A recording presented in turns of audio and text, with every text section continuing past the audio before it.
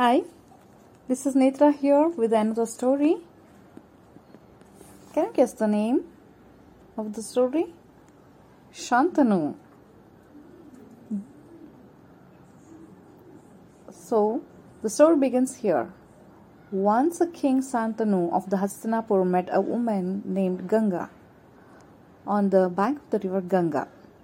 He wanted to marry her and she agreed to do so on the condition that he would never ask her any question. Soon, Ganga gave birth to a child but drowned him in a river. Shantanu was shocked. One by one, she drowned 6 more children. Finally, when she was going to drown her 8th child, Shantanu asked her why she was doing so. She said that she was a goddess Ganga under a curse to be born as a human.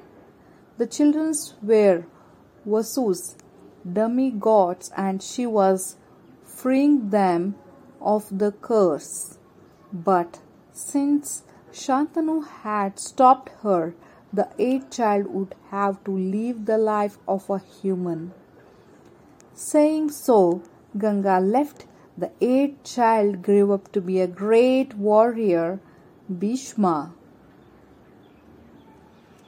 So this is the end of the story. I think you have enjoyed the story. I'll come back with a new story. Till then, bye.